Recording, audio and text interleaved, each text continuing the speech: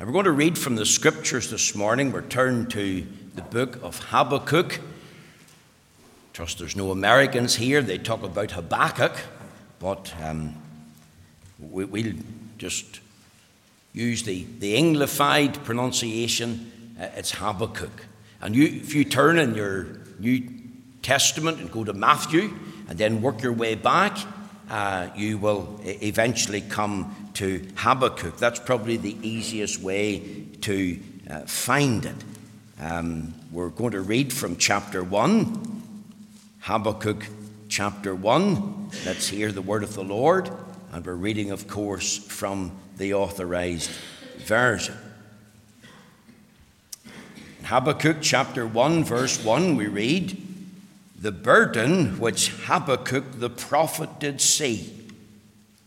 O Lord, how long shall I cry, and thou wilt not hear? Even cry out unto thee of violence, and thou wilt not save. Why dost thou show me iniquity, and cause me to behold grievance? For spoiling and violence are before me, and there are that rise up strife and contention. Therefore the law is slacked, and judgment doth never go forth. For the wicked does compass about the righteous.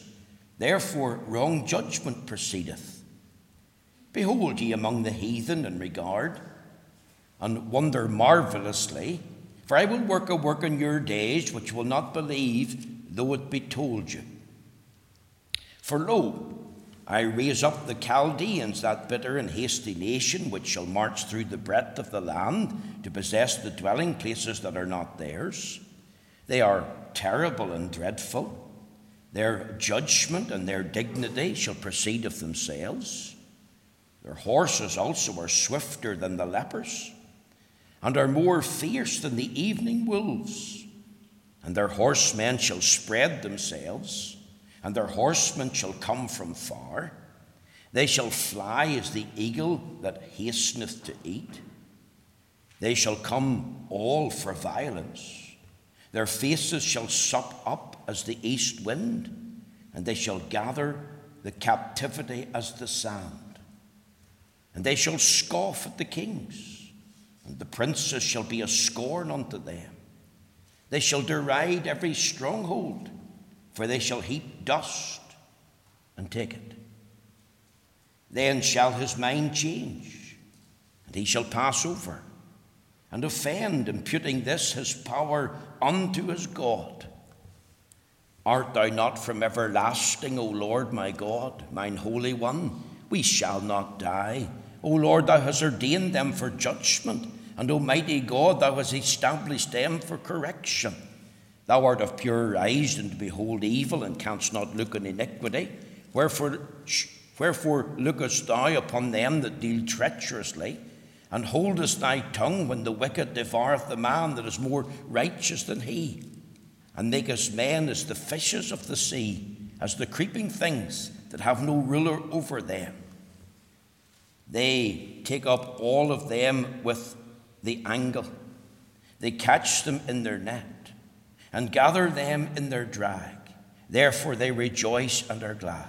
Therefore they sacrifice unto their net, and burn incense unto their drag, because by them their portion is fat, and their meat plenteous.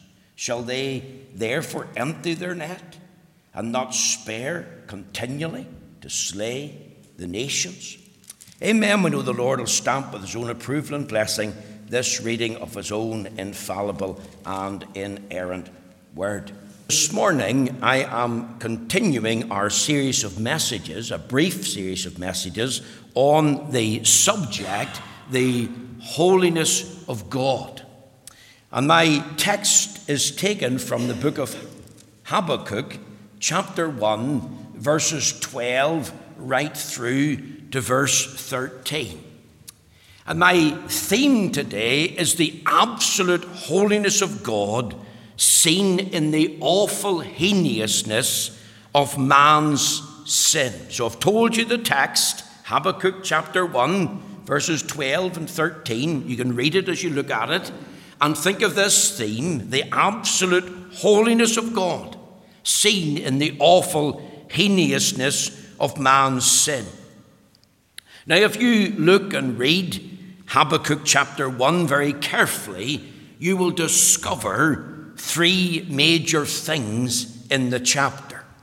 I want you to think of the argument that he expresses. If you look at chapter 1, verse 13, it says, "Wherefore lookest thou upon them that deal treacherously, and holdest thy tongue when the wicked devoureth the man that is more righteous than he?" You see, Habakkuk the prophet, his heart and mind at this time is totally perplexed. He is baffled. He is wrestling with a particular conundrum regarding God's treatment of his own people. You see, God's people had fallen in deep sin and in apostasy from God as the living and the true God. A whole generation had grown up who had turned away from the Lord. The Lord was deliberately forsaken. The Lord was deliberately forgotten. His divine law was broken. His worship was abandoned and largely ignored. People had turned to a life of idolatry. They were worshipping idols of stone and wood, and had turned to Baal and to Moloch and to Mammon. And they had given themselves over to immorality, really vile immorality. And of course, the land was full of iniquity. He mentions in this chapter violence. And violence, of course, has to do with bloodshed. There were some saying in Israel at this time, well, it's no big deal. This is an age of enlightenment. God's people have come of age. Surely the people are free to do their own thing. It's their choice. Habakkuk, the prophet, he's ministering to the people. And he's saying, no, this is a recipe for disaster. This will bring the judgment of God upon your head. Now listen to him praying to the Lord. It says in verse 2, look at your book, "O Lord, how long shall I cry, and thou wilt not hear? Even cry out unto thee of violence, and thou wilt not save." You see, he's praying to the Lord about this situation. He's thinking about life in the land in his day. And he's asking the Lord to intervene. And he can't understand why the Lord hasn't intervened in grace and mercy, but why the Lord hasn't sent revival blessing. And he's saying, "O Lord, how long shall I cry, and thou wilt not hear? Even cry out unto thee of violence, and thou wilt not save." You haven't come to bring about deliverance. Look at verses 3 and 4. "Why dost thou show me iniquity and cause me to behold grievance? For spoiling and violence are before me, and there are that raise up strife and contention." Look at verse 4. Here's a consequence of this idolatry, this immorality, this iniquity. "Therefore the law is slacked." See, it affects the government of the day. "And judgment doth never go forth. For the wicked does compass about the righteous. Therefore wrong judgment proceedeth." Now, after some time, and we don't know how long, God answered Habakkuk the prophet. And that answer is from verse 5 right down to verse 11. And notice what he says in verse 5. "Behold ye among the heathen and regard and wonder marvelously, for I will work a work in your days, which ye will not believe, though it be told you. For lo, I raise up the Chaldeans, that bitter and hasty nation, which shall march through the breadth of the land to possess the dwelling places that are not theirs. They are terrible and dreadful. Their judgment and their dignity shall proceed of themselves." So here's God, and he does answer the prophet. And what does he say? "I am not going to restore Israel at this time. I am not going to directly intervene in revival blessing. I am going to raise up the Chaldeans, that wicked, dreadful people and bring them into the land of Israel and punish and chastise my people. I'm going to cause the Chaldeans to come, and I'm going to allow them to deal terribly with my people. And I'm going to use them to chastise and afflict my people, to bring upon them my judgment and thy wrath. Now Habakkuk, he could not understand why God was going to do this.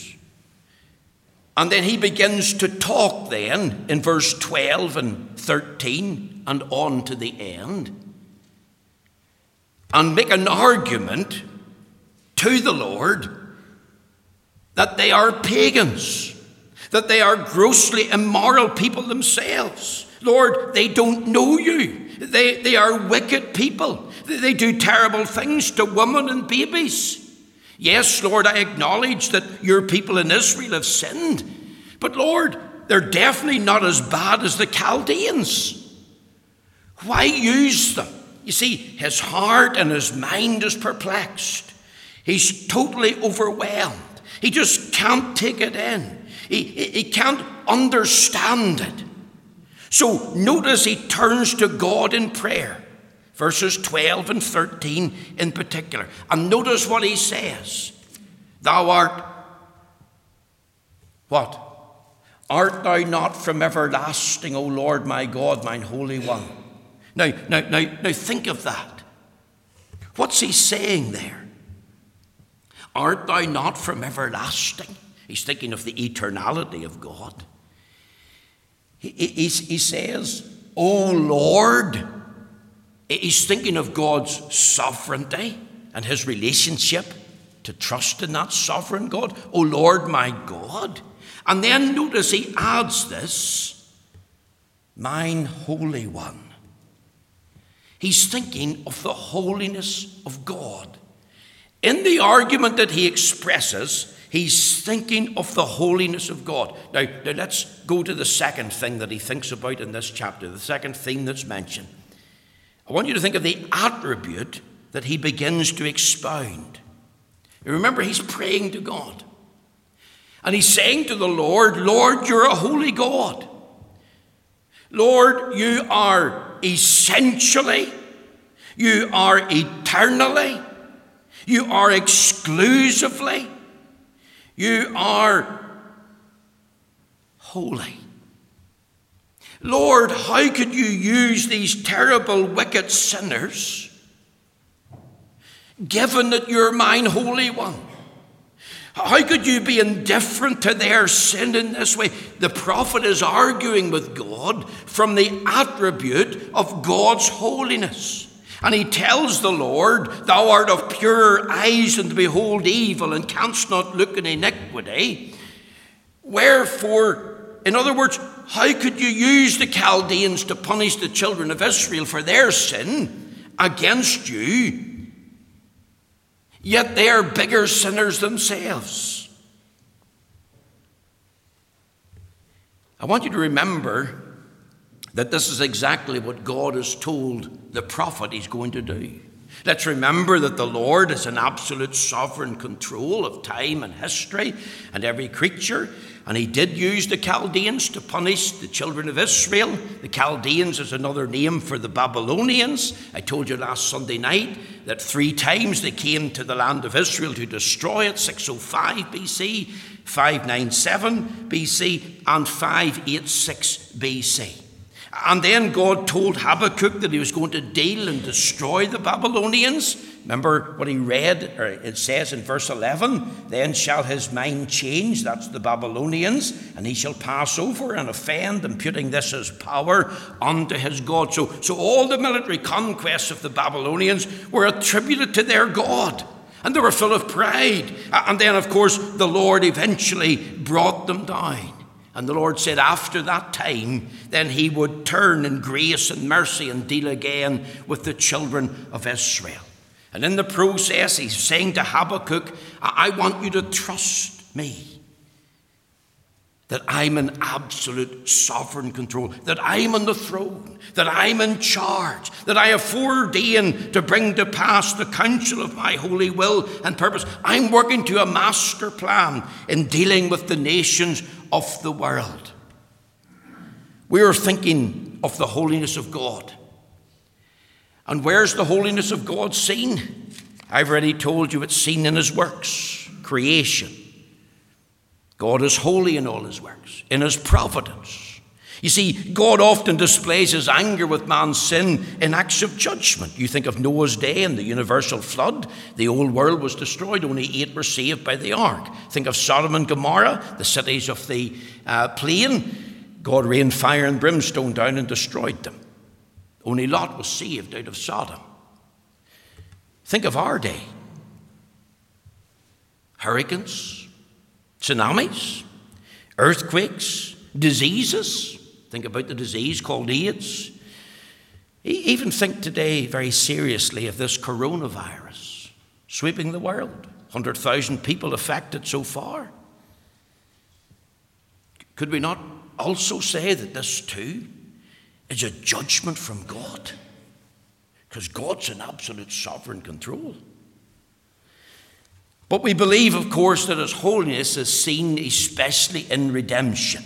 See, the doctrine of redemption shows forth the holiness and justice of God's character. God is so perfectly holy that he cannot and would not just forgive sin. Sin has to be paid for the wages of sin is death, the Bible tells us. See, God's holy law, his holy justice had to be perfectly satisfied. You think of the Lord Jesus on the cross. Remember his cry, my God, why hast thou forsaken me? Think of Christ hanging on the accursed tree, the horrible death of crucifixion, suffering the wrath of God, the Lord Jesus being made sin for us. And in that very act, which was the climax of his obedience to the Father's will and the Father's mind. Remember on the cross, when God was making his soul an offering for sin, what did God the Father do? He turned away his face from God the Son. And we could ask the question, how could God the Father abandon his Son? How could God the Father pour out upon his Son all the fury of his wrath? How could his Son suffer the holy judgment of God for sin? And here's the answer this morning. The very holiness of God demanded it. It was and is the holy character of God as God that unleashed the fury of his justice and wrath upon Christ on the cross. See, God is glorious in holiness this morning. Holiness is the very essence of God's glory. Holiness is not just another attribute or one of his attributes like omnipresence or omnipotence. I believe this morning that holiness is the very essence of God's being. And all of God's attributes, natural and moral, they are holy. Every attribute is essentially and entirely and internally and exclusively holy. See, when I think about holiness, many commentators have attempted to define it, moral purity and moral perfection. It is that, but it's more. Holiness is the very essence of God. God is holy. Now think of that. The very essentiality and the nature of this self-existent, transcendent being that we call God, this God is holy. It's what sets God apart from all his creatures in the whole of the universe. He is infinitely holy, eternally holy. He's unchangeably holy in his being and every other aspect. Holiness has to do with the very nature of God, and only God is essentially holy. He says, Habakkuk, mine Holy One. See, God's holiness and God's nature are not two different things. They are one. All that God is holy. As I've said repeatedly, and I want you to grasp it, and I've deliberately said it, God is essentially and eternally and entirely holy. Boys and girls this morning, listen to me for just a few minutes. God is not an indulgent old man up in heaven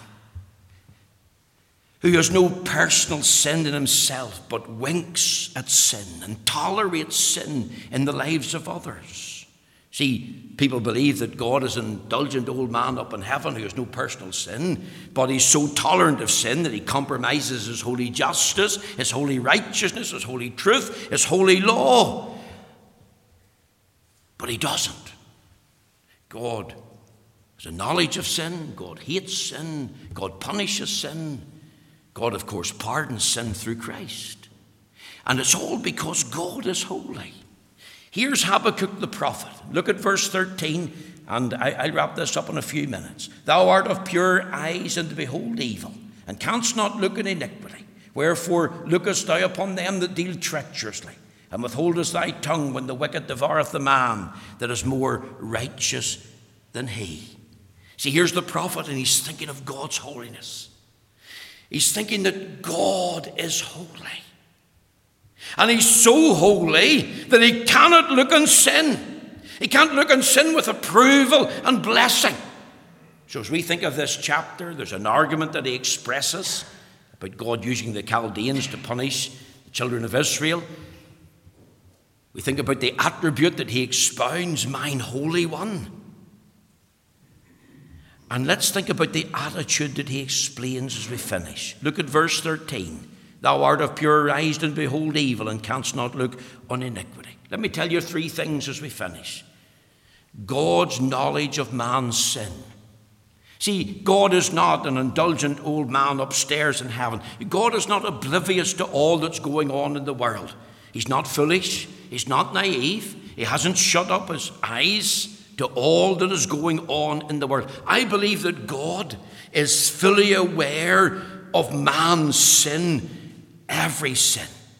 And in Habakkuk's day, there was two nations, the Chaldeans, and there was the children of Israel, two wicked, sinful people, apart from the grace of God, one more wicked than the other. But God has full knowledge of every sin that every creature was committing in that day in thought, in word, and deed. And even though the prophet said, thou art of pure eyes, and behold evil, and canst not look at iniquity, it doesn't mean, young people, that God doesn't see or have a knowledge of or is aware of the iniquity. He is fully aware of every sin of every creature. Nothing is hidden to his all-seeing and his all-knowing eye. The God of the Bible has perfect knowledge of all sin and all evil on the earth. And that includes we Northern Ireland, the United Kingdom, the United States of America, Europe, Australia, Africa, Russia. There's not one sin going to escape or has escaped God's holy gaze. The eyes of God is on all men, all day, every day, and in every place. Human beings, of course, do things under the cover of darkness. Some men cover their face with a balaclava and have gone out in the past and murdered other men in cold-blooded murder. They might have disguised and covered up their crimes, but the Bible says, be sure your sin will find you out. Let me tell you a little story. A boy and a girl, and they're in a house, mummy and daddy's there, and the wee girl gets a lovely doll for Christmas. It's called a corn doll. I don't think we have them here in Northern Ireland, but this was a corn doll. It was made out of cloth, but the inside had got corn seeds in it. And of course, the wee boy, he hated this doll.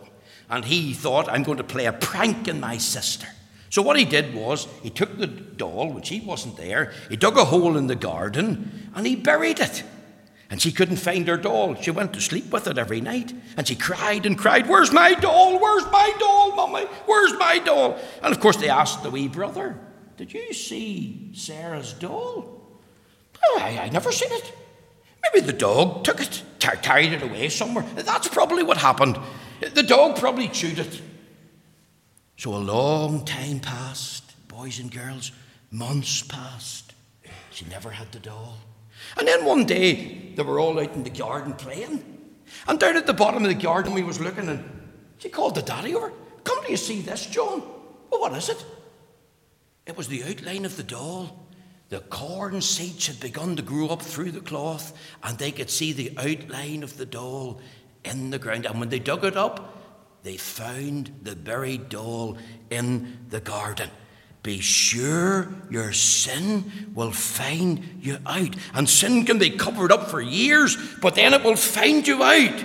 But even what that little boy did, it didn't escape the all-seeing, all-searching eye of God. Hagar said, "Thou, God, seest me." God has perfect knowledge of me. You see, in the psalmist's day, in Psalm 94, verses 3 to 9, there was people saying that the Lord didn't see.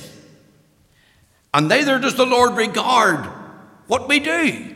They were thinking that they could deceive God, which was impossible, because God sees the depravity of your sin.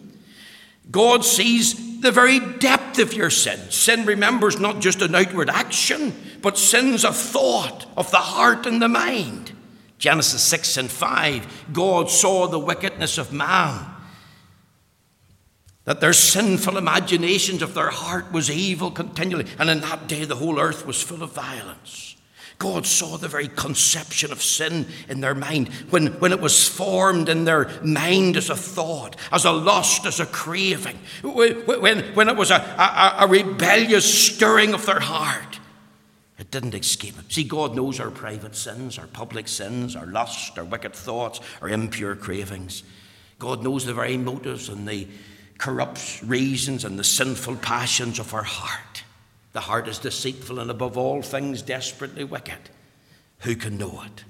And of course, God is the one who searches the heart.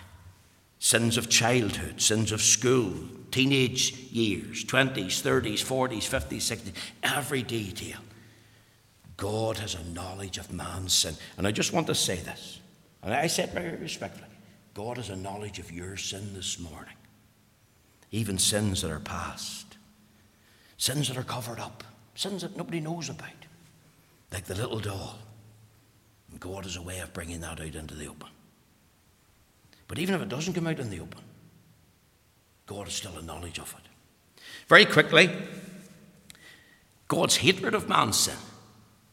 Turn over there to Psalm 5 and look with me at verse 5. Psalm 5 and verse 5. Notice what it says there.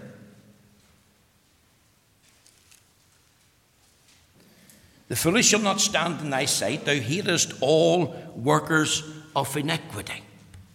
In Psalm 7 and verse 11 it says, God judges the righteous and God is angry with the wicked every day. And over there in the book of Proverbs, in Proverbs chapter 3 and in the verse 32, we read the words, for the froward is an abomination to the Lord, but his secret is with the righteous. For the froward, that's a forward person who pushes himself to the front. And listen again to the book of Proverbs in Proverbs 15 and verse 26. This is a scripture that I've often thought about. It says, the thoughts of the wicked are an abomination to the Lord, but the words of the pure are pleasant words. Do you know it's an abomination to kings to commit wickedness? For the throne is established by righteousness. You see, when we examine the scriptures, young people, God can't look upon sin without loathing it. God can't look upon sin without hating sin, without that sin arousing his wrath and anger. Because remember, God is eternally, essentially, and entirely holy. See, many dismiss the idea of sin today. Many dismiss the idea of God. Many, of course, can't think of God's hatred for sin and his hatred of the sinner. And you can't separate God's hatred of sin from his hatred of the sinner. Man is his view of sin. They laugh at it. It's no big deal. They break the Sabbath day. They don't love God with all their heart and soul and mind and strength. They lie, they steal, they covet. You think of the sins of our day, whether it's premarital sex or whether it's adultery or whether it's homosexuality. You think of dishonesty and jealousy and bitterness and envy. Think of murder and theft. Hasn't the film industry made sin look attractive, look appealing? They view it as normal. It's all part of life. But God hates sin. God cannot approve of sin. God cannot excuse sin. God will not promote sin. He will not make light of sin. God is angry with the wicked every day. God hates sin. He won't have sin in his presence because sin is contrary to his holy nature. Sin is not just disagreeable to God. Sin is disgusting to God. Sin is not just hateful to God. Sin is heinous to God. And it's God who defines what sin is. Sin remembers the transgression of the law, the Shorter Catechism. What is sin? Sin is any want of conformity unto or transgression of the law of God. Sin is breaking the holy law of God. And God's law is holy. To him that knoweth to do good and to do it not, to him it is sin. All unrighteousness is sin. See, the Bible teaches that unbelief is a sin. Because sin is against God. It's anti-God, it's anti-Scripture, it's contrary to God's purpose. It flies in the face of all that God is, and God can't condone it. He won't endorse it. Every sin, public, private, particular, sins of thought, sins of the hand, sins of the eye, sins of the mouth, sins of the feet, every sin, it's all against God. Now listen to this as we finish. God's action of man's sin. If you go back to our text and think of the argument that the prophet has expressed and the attribute that he expounds, and here's the attitude that he is setting before us. God's attitude to sin, an attitude that he's explaining. God has a knowledge of sin. God has a hatred of sin. But here's God's action to sin. God brought the wicked Chaldeans into the land of Judah and sent that land into captivity, all because of their sin. See, nothing satisfies the holiness of God until sin is punished, and punished in full. And God ordained the children of Judah for judgment, and God established the Chaldeans to bring about correction in Judah, all because God is absolutely holy. See, a holy God must deal with sin, for the wages of sin is death, and the gift of God is eternal life. So if you think of that, God must deal with sin, then how does he deal it? God has dealt with sin, first of all, in the death of Jesus Christ on the cross and his resurrection from the dead. And we think of Christ bearing the guilt and punishment of our sin. And the Bible tells us, he that believeth in him is not condemned. And that's a tremendous truth that you should grasp hold of this morning. Remember, we read, for God so loved the world that he gave his only begotten Son, that whosoever believeth in him should not perish but have everlasting life. And I asked this morning, if Jesus Christ bore the wrath of God, suffered it on the tree, then have you put your faith and trust in Christ? Is he your Lord? Is he your Savior? Remember, the Bible says, for God sent not his Son into the world to condemn the world, but the world through him might be saved. You can be saved this morning if you recognize your sin, repent of it, and receive Jesus Christ as Lord and Savior. And in that great day of wrath, you'll be found in Christ, and trusting in him, you'll be saved and spared from that wrath. That's why Christ came. That's why Christ was born. That's why Christ had to be sinless. That's why Christ died and shed his blood on the cross. Because on the cross, Christ endured the wrath of God. And God's holiness is best seen at the cross of Christ. And we thought about that last week. Psalm 22, verse 3. And in Christ you can have a full and free and forever pardon. See, God, holiness was satisfied when sin was punished through the death of Jesus Christ and his bodily resurrection. But I want to tell you this, that for every unrepentant soul, there's a day of judgment coming. We'll stand before God, the books will be opened, then every one of us shall give an account of himself to God. And you think of that day when God will say to men and women, depart from me, ye workers of iniquity, into everlasting fire prepared for the devil and his angels. And that day is coming. You should think about that day and live in light of that day. And think of God's action of man's sin. If God raised up the Chaldeans to bring punishment to Judah, then God not only knows sin and hates sin, but God acts to deal with sin. And then, of course, come to the cross. Not only providential judgment, but terrible punishment for sin in the face of Christ, one who was sinless and one who was holy.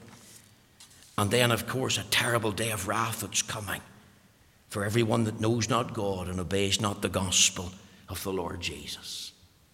Here's the absolute holiness of God seen in the awful heinousness of man's sin. May the Lord bless his word to our hearts this morning. We're going to